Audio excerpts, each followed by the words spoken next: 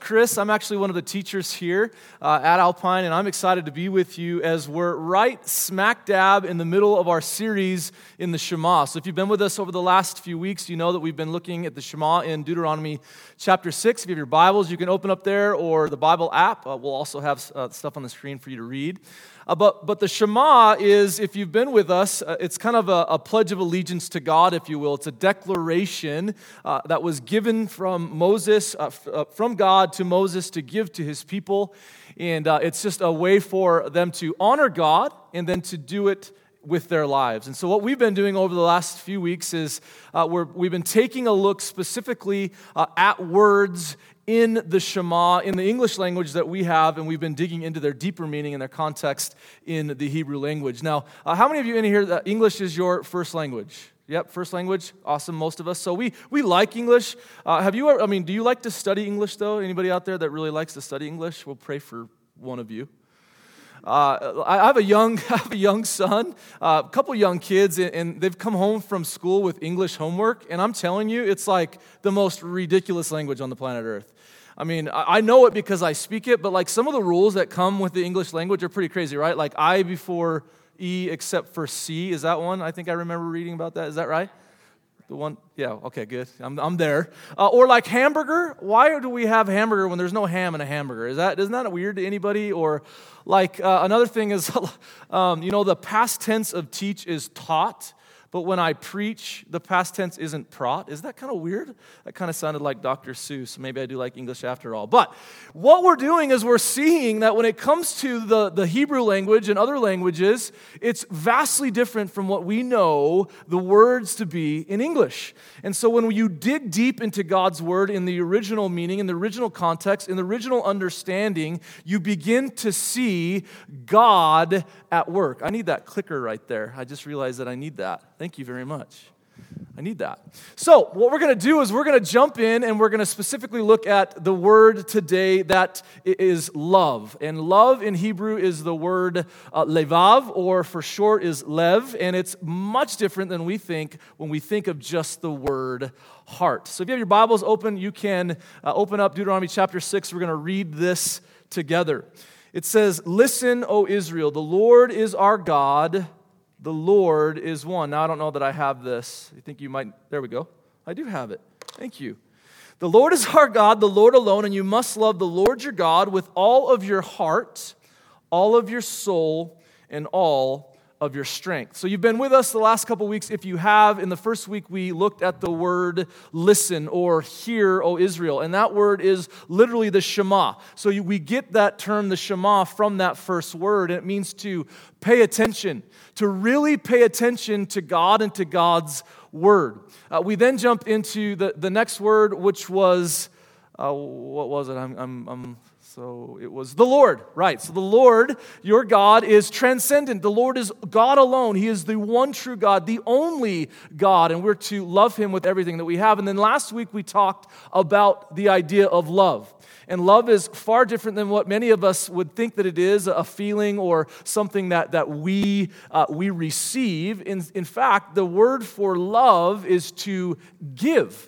It's to give of one's self. And so in the first few weeks, we looked at the Shema and we are learning about the why or the what, right? It's to love God, to trust that He is God alone. And now we're going to move into the how. How do we do that? We love the Lord our God with our heart, our soul, and our strength. And today, we're going to look at that word heart. Now, I just want to start out by asking just a question, and maybe think about this for yourself. Should you follow your heart? Think about that just for a moment. Should you follow your heart? Or maybe recently have you done something where you followed your heart and maybe you regretted it? Or, maybe you did what you thought what felt was right, but in reality, it turned out that it wasn't quite right at all. I'm a feeler. I'm an emotional guy, so I'm kind of like this feely guy. And so I have a tendency to go with what I feel a lot. And if I'm 100% honest with you, I'd say probably like 99.99% of the time, when I've gone with my feelings, it's led me astray. It's really, truly led me astray. And for you, maybe it's in your life. Maybe it's in a relationship, and you went with your feelings. Maybe in that relationship, someone said something that really hurts you. And deep down inside, you wanted to let them know how you felt. And so through your emotions, you really let them have it, right? And then you regret what you said. Or maybe, you felt like you wanted that car or that house, and you really felt like that was the right thing to do, and now you're regretting it because you're leveraged to the hilt. Maybe you're a young person, and we live in this social media culture, right? And we're scrolling through Instagram, and I'm kind of going where my heart feels, and I go up the picture, and maybe I end up on something that I shouldn't be looking at, and before you know it, I'm in this vicious cycle, and it's completely controlled me. All because our culture says that we need to do what feels right. Someone once told me, a friend of mine said, listen, it's okay to follow your heart, but you should bring your brain along with you, right? Like you should bring your thoughts and your ideas. And believe it or not, that's exactly what we're going to see when it comes to the meaning of heart in God's Word. Today we're going to see how Moses, how he literally used this and helped them understand that to love God with all of their heart meant more than just feelings. In fact, in biblical Hebrew, the heart is where we feel and also think thoughts. So we feel feelings and we think thoughts. And in reality, there isn't actually a word in Hebrew for brain. And so the anatomy of what the heart is, we think of it as this organ that is pumping, and it's kind of the lifeline to our body and our system. And it's far different in the Hebrew language than even any of that. So they would think in their anatomy that the heart was more than just the heart. It was also the brain. It was also every part of what they were. It was the inside self. And so today what we're going to see is, we're going to see how Moses is leading his people. And remember, Moses has led his people out of the Exodus, right? They've been in slavery, and they're on this journey to the promised land that God had promised them. And what should have taken about a 10-day journey, we're now some 40 years later. And so here they are getting ready to enter into the promised land. And right before the Shema in Deuteronomy chapter 6, verse 6, at the very beginning in verse 1, he actually says to them, these are the decrees that God has given me to give to you so that you can live a life of freedom, a life of love, a life of relationship in the promised land. And he says that you must obey these commands in order to honor God and to enter into this new land. And so here they are, they're getting into their new land, and Moses is giving them a cultural identity, if you will. It's this cultural imperative that he's giving them, and he's saying, listen, in order to live a life that God wants you to live, you need to love God with all of your heart. And he starts with the heart. When we look at this and when we understand that they didn't have maybe an idea of an understanding of brain, what my friend told me really begins to make sense, right? You can follow your heart, but you should bring your brain with you. Well, in reality, that's exactly what they knew it to be. That the heart wasn't just a feeler. It wasn't just something that you would feel and process. In fact, it was everything that you would think about, everything that you would communicate, your desires, your thoughts, your actions. All of that would come through the heart. And so in this context, we see that for Israel, the word heart is more than just feelings. It's other things. In fact, we read about this in Jeremiah 15:16. It says, when I discovered your words, I devoured them. They are my joy and my heart's delight. For I bear your name, O Lord God of heaven's armies. You see, in this context, it was more than just their feelings, it was their thoughts. And then if we read into the book of Proverbs, which is known to be the book of wisdom, right, that gives us wisdom and understanding, look what Proverbs 14:33 says when it comes to our hearts. It says, wisdom is enshrined in an understanding heart. Wisdom is not found among fools. You know, if we were to take this and to say it in our culture, it'd be basically saying that wisdom is enshrined in your brain, in your head, not in your heart. But you see, for them, it was encompassing the whole. The heart was everything about them. It was their ideas, their thoughts, their feelings, their emotions, their decisions, the way they communicated. So what Moses is saying, when he's saying the Hebrew word lev, the Lord your God, he's saying, give God everything. Give God everything. Your mind, your understanding, your thoughts, your desires, give it all to God. And so here we see that when Moses is saying that, he's not just talking about feelings. He's not just talking about us feeling in love with God or having this emotional, relational feeling with him. It's literally saying, I'm giving God everything that I have. So let's define this a little bit more fully. It's what you think, but it's also how you act and how you communicate. You know, the heart is also where we make choices. And so it's this idea and understanding that the concept of the heart is understood as really the inner person. It's the inner of who we are. It's the seat of our emotions, of our mind, of our will, of our choices. It's all of those things.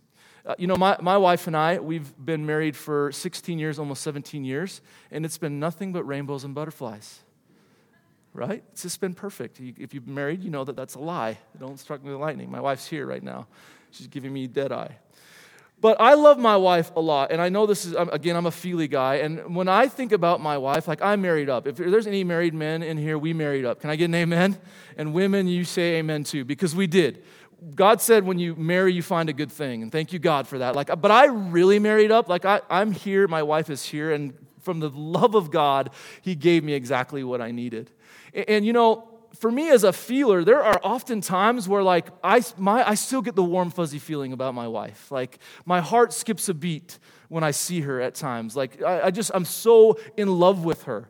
And, you know, I asked my wife, I was preparing for this. She's going to kill me for doing this. But I asked her, I said, honey, I was thinking about this as I was preparing the message. I'm like, I wonder if she feels the same way that I do. So I sent her a text, and here's the text. I'm going to share it with you. I said, do you get the warm fuzzies for me when you think about how much you love me? And that was right there. That's how much my wife loves me.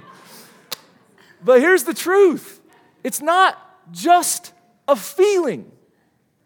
My heart, giving my heart to my wife isn't just a feeling that I have for her. It's also action-based. Remember last week we talked about it. Love isn't just something that I receive. Love is something that I give and I demonstrate. And it's the same idea here. When I begin to love and I show and I feel love for my wife, the way that I show her that is to honor her in everything that I do.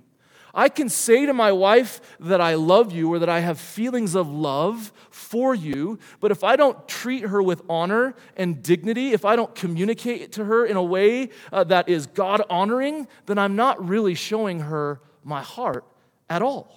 You know, it's one thing to love someone, but it's another to show them. To show them your heart means to honor them with your life. And did you know it's the same when it comes to our relationship with God? You know, we don't just say, God, I love you, and then live however we want to live. We don't just say, God, I love you in this part of my life, but I don't love you in this part of my life. God, you have my heart 100% when I'm here on Sunday, but Monday, Tuesday, Wednesday, Thursday, Friday, and Saturday, I'm going to do my own thing. That's not really giving God your heart at all. And you see, what Moses was saying is like, listen, you've been through a lot. And if you know anything about the Israelites, man, they went through a lot of hard stuff. Slavery, they were tortured and they were beaten. And God rescued them out of this. And he showed his heart for them by providing for them. I mean, these people had God's fire by night and he gave them manna and food. And you know what they did every single time? They grumbled. They complained. They didn't give God their heart. After everything that he had done for them, they still complained. And you see, Moses was saying, listen, it's taken 40 years to get to this point. We now are starting a new cultural imperative, and it is so important for you to understand that we've got to give God our heart. And you see, that's the first thing that he says to them, honor God and to love him with all of our heart. I think when we read this, we look at it and we say, well, it's just this organ and it's these feelings and all of these things, but it's more than that.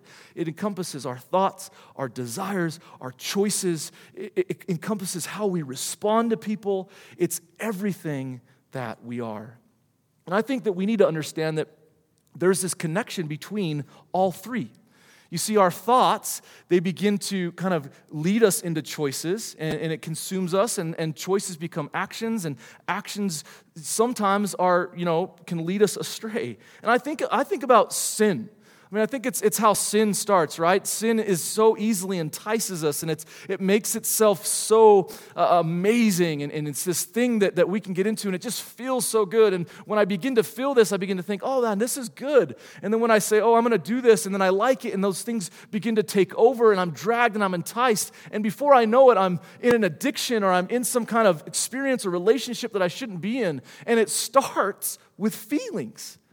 But what happens is everything kind of ties in together. Feelings become thoughts, thoughts becomes desires, desires becomes choices, choices lead you to where your heart is. And so that's what he's saying. He's saying, listen, God wants all of you, not just the feeling, he wants everything. When we read about the heart, when you read about the heart, specifically in the Old Testament, when you read about the heart, you need to understand it's the entire inner person. It's everything that's inside of us. When you think about what you think about daily, it's all of those things, and it's who you are in response to that. And when we understand that God wants all of it, and when we surrender our hearts to him, when we surrender our entirety, our entire inner self to him, we begin then to experience the joy that God gives us. In fact, we read about this in Psalm 37:4. It says, take delight in the Lord, and he will give you your heart's desires, the intentions of the heart, the will that you have. When it is in line with God, when it's in line with him and who he is, you can then experience the joy that he has for us. Now, there's more to the heart than just that. The Bible also says that we have to protect our heart. Proverbs 4:23, Bible says, guard your heart above all else, for it determines the course of your life. You think of the heart in the human anatomy, right? And the heart is literally what gives life to everything else. It's what pumps blood through our system to give us what we need. And if our heart isn't healthy, our body isn't healthy. If our heart is dying, our bodies will soon die. And you see, this is the same idea when it comes to our spirituality. If our heart is unhealthy, then we will die. We will die spiritually. And so what this Proverbs is saying is that you must guard your heart. And why should I guard my heart? Why should I guard my thoughts and my intentions and my desires and the way I communicate to people? Why should I guard all of those things? Because the Bible says if you don't, your life will be altered. Because out of the overflow of the heart, the mouth speaks, the mouth communicates. The way that I live my life, the way that what's in my heart will come out. It will show, and people will know you by your heart. We've got a very, tight-knit family, and we're all like 0 to 60 people. And usually what happens when you get into an argument, you go from 0 to 60, you usually end up saying things that you don't really want to say, right? I mean, many of you have done that, or maybe not. You're perfect. I'm not. But we have these things, and I've said things to my kids where it's like, man, out of the wellspring of the heart, the mouth speaks. And so if you're speaking that, then there's something inside of you that has that. And so what I need to say is like, God, first of all, forgive me. Forgive me family, or forgive me relationship. But God, would you create in me a clean heart? Oh God, do what you need to do in my heart. Because out of the wellspring of the heart, I speak. And I don't know who that speaks to, but I believe God is saying, listen, the way that you give me everything, inner self, is to start with all of your heart. Our culture would say, do what feels right. If it feels good, go ahead and do it. If it feels right, then it must be right. Well, that's not at all what the Bible says.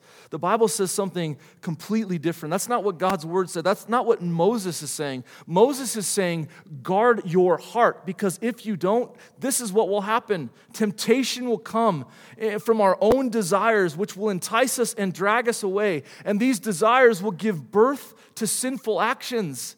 And it says, and when sin is allowed to grow, it gives birth to death. You see, we see this progression in James 1, but we also see this in Deuteronomy 6 as well.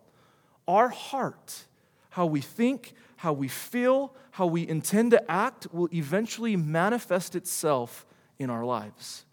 And so that's why Moses is saying to them, you got to get your heart right. And when your heart is right, you can then live to honor God in everything that you do. And he's saying, as we enter into the promised land, it is imperative that we do not just follow our heart. It means that we guard and protect our heart, and we give it to the King of Kings and to the Lord of Lords. And so, what does this mean for us?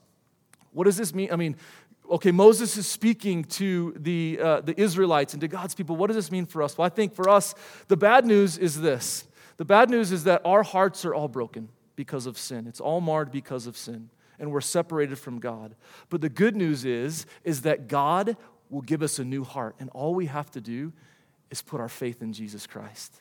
It's that simple. I think a lot of people think that, okay, what you're saying is I just need to be better. I just need to think better. I just need to do right. I need to do better for God. Well, that's not at all what we're saying, because if you're saying that, we got to be careful, because that's a form of moralism. And saying, if I'm just going to do better, surely God's going to be that's not at all what it is. In fact, the Bible says that there is nothing that we could do that would ever line up with God. Nothing.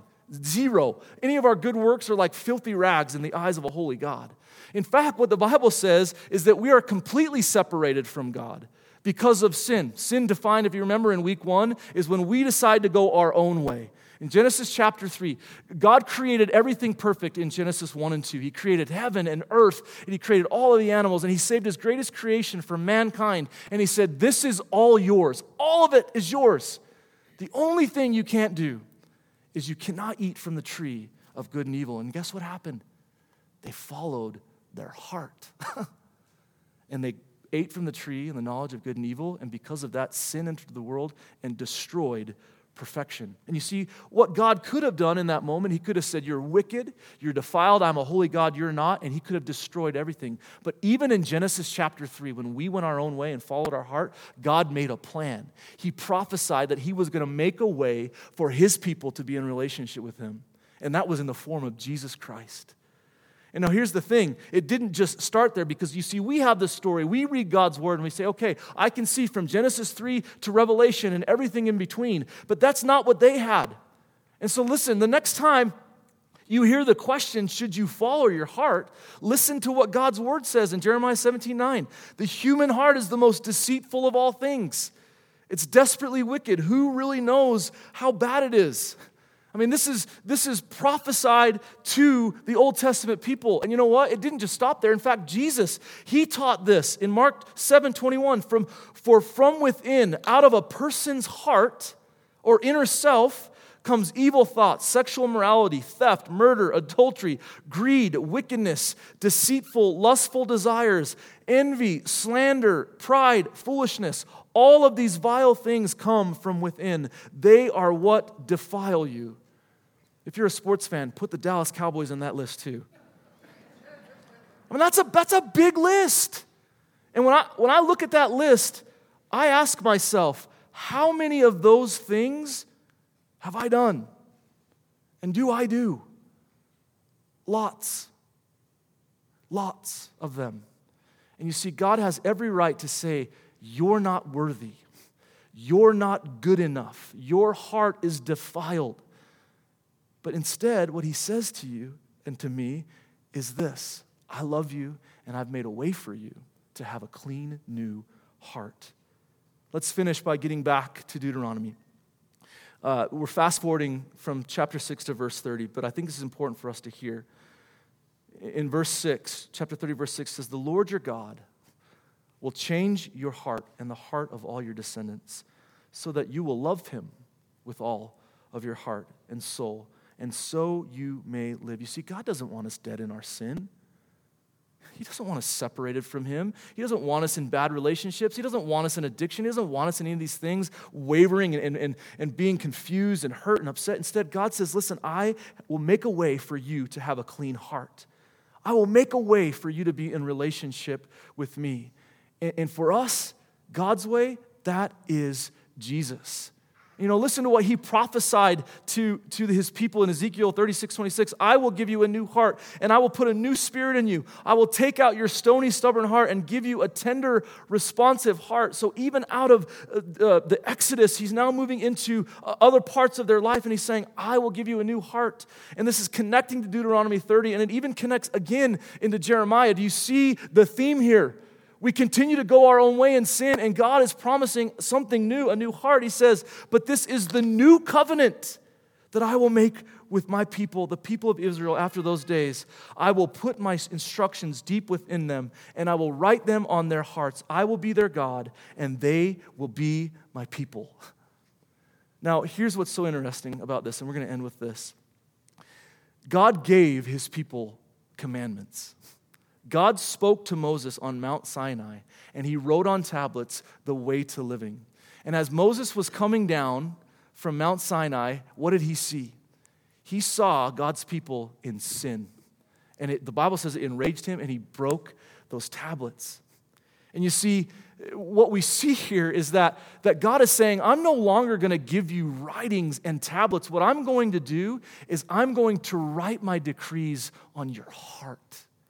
Because what I'm going to do is I'm going to be a God who is in relationship with my people. And the new covenant that you and I have comes in the form of Jesus Christ. You see, the Bible says that because of sin, we're eternally separated from God. And the only way that we can be made right in God's eyes is to believe that God sent his son, Jesus Christ, to live a life that we couldn't live, a sin-free life, and to die in our place, because the payment and the penalty for sin is death. It's Romans 6:23. And because of that, we're eternally separated from God. But God made a way. In fact, this is something that we always talk about and we read it about. It's in Romans 10:9-10. It says that the only way we can be made right in God's eyes, it says if you openly declare that Jesus is Lord and believe in your heart that God raised him from the dead, you will be saved. Because listen, for it's by believing in your heart that you're made right with God, and it's by openly declaring with your faith that you will be saved. You see, we can have a new heart. We can have a new inside. We can have a new beginning. The Bible says that when we do that, we are a new one that is brand new. And that heart is sealed and protected for eternity. You see, that's a God that loves us, that isn't judging us. Wherever you're at today in your relationship journey with God, I encourage you to take the next step. Maybe for you, that's that you say, God, I've been going on in life and I have no idea how to do this. I want to surrender my heart and my life to you. The Bible says that when you do that, you'll be made new. And he can give you direction. He can change your thoughts, your desires, your actions, and everything in between. Then, maybe you've been someone that's living in sin. That your heart, that God has protected.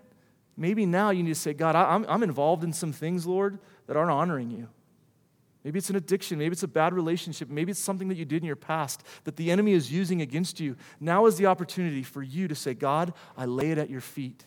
And God, in his love, will say, yes, I will mend and I will heal that broken heart. Wherever you're at in that journey, I'd love to share with you how to take the next step. Let's pray together. God, thank you for your word. Thank you that it's living and active. Thank you, God, that you love us so much that you do everything. You stopped at nothing to pursue us. And you gave the most precious thing, your son, Jesus Christ, to live the life that we couldn't live so that we could be in relationship with you, God. A holy God. Thank you for that, Lord. I pray that as we read these words that we would dig deeper into the meaning of your word, God, and to see that it's not just a feeling of me in relationship with you or other people, but instead, God, it's that it would be more than a feeling. It would be my thoughts, my desires, my actions, the way I communicate, the way I lead, the way I live, the way I speak. Everything that I do, God, would honor you. We love you, Jesus. Please do not let anyone leave this room without experiencing you today in a new and fresh way in their heart. In your name we pray. Amen.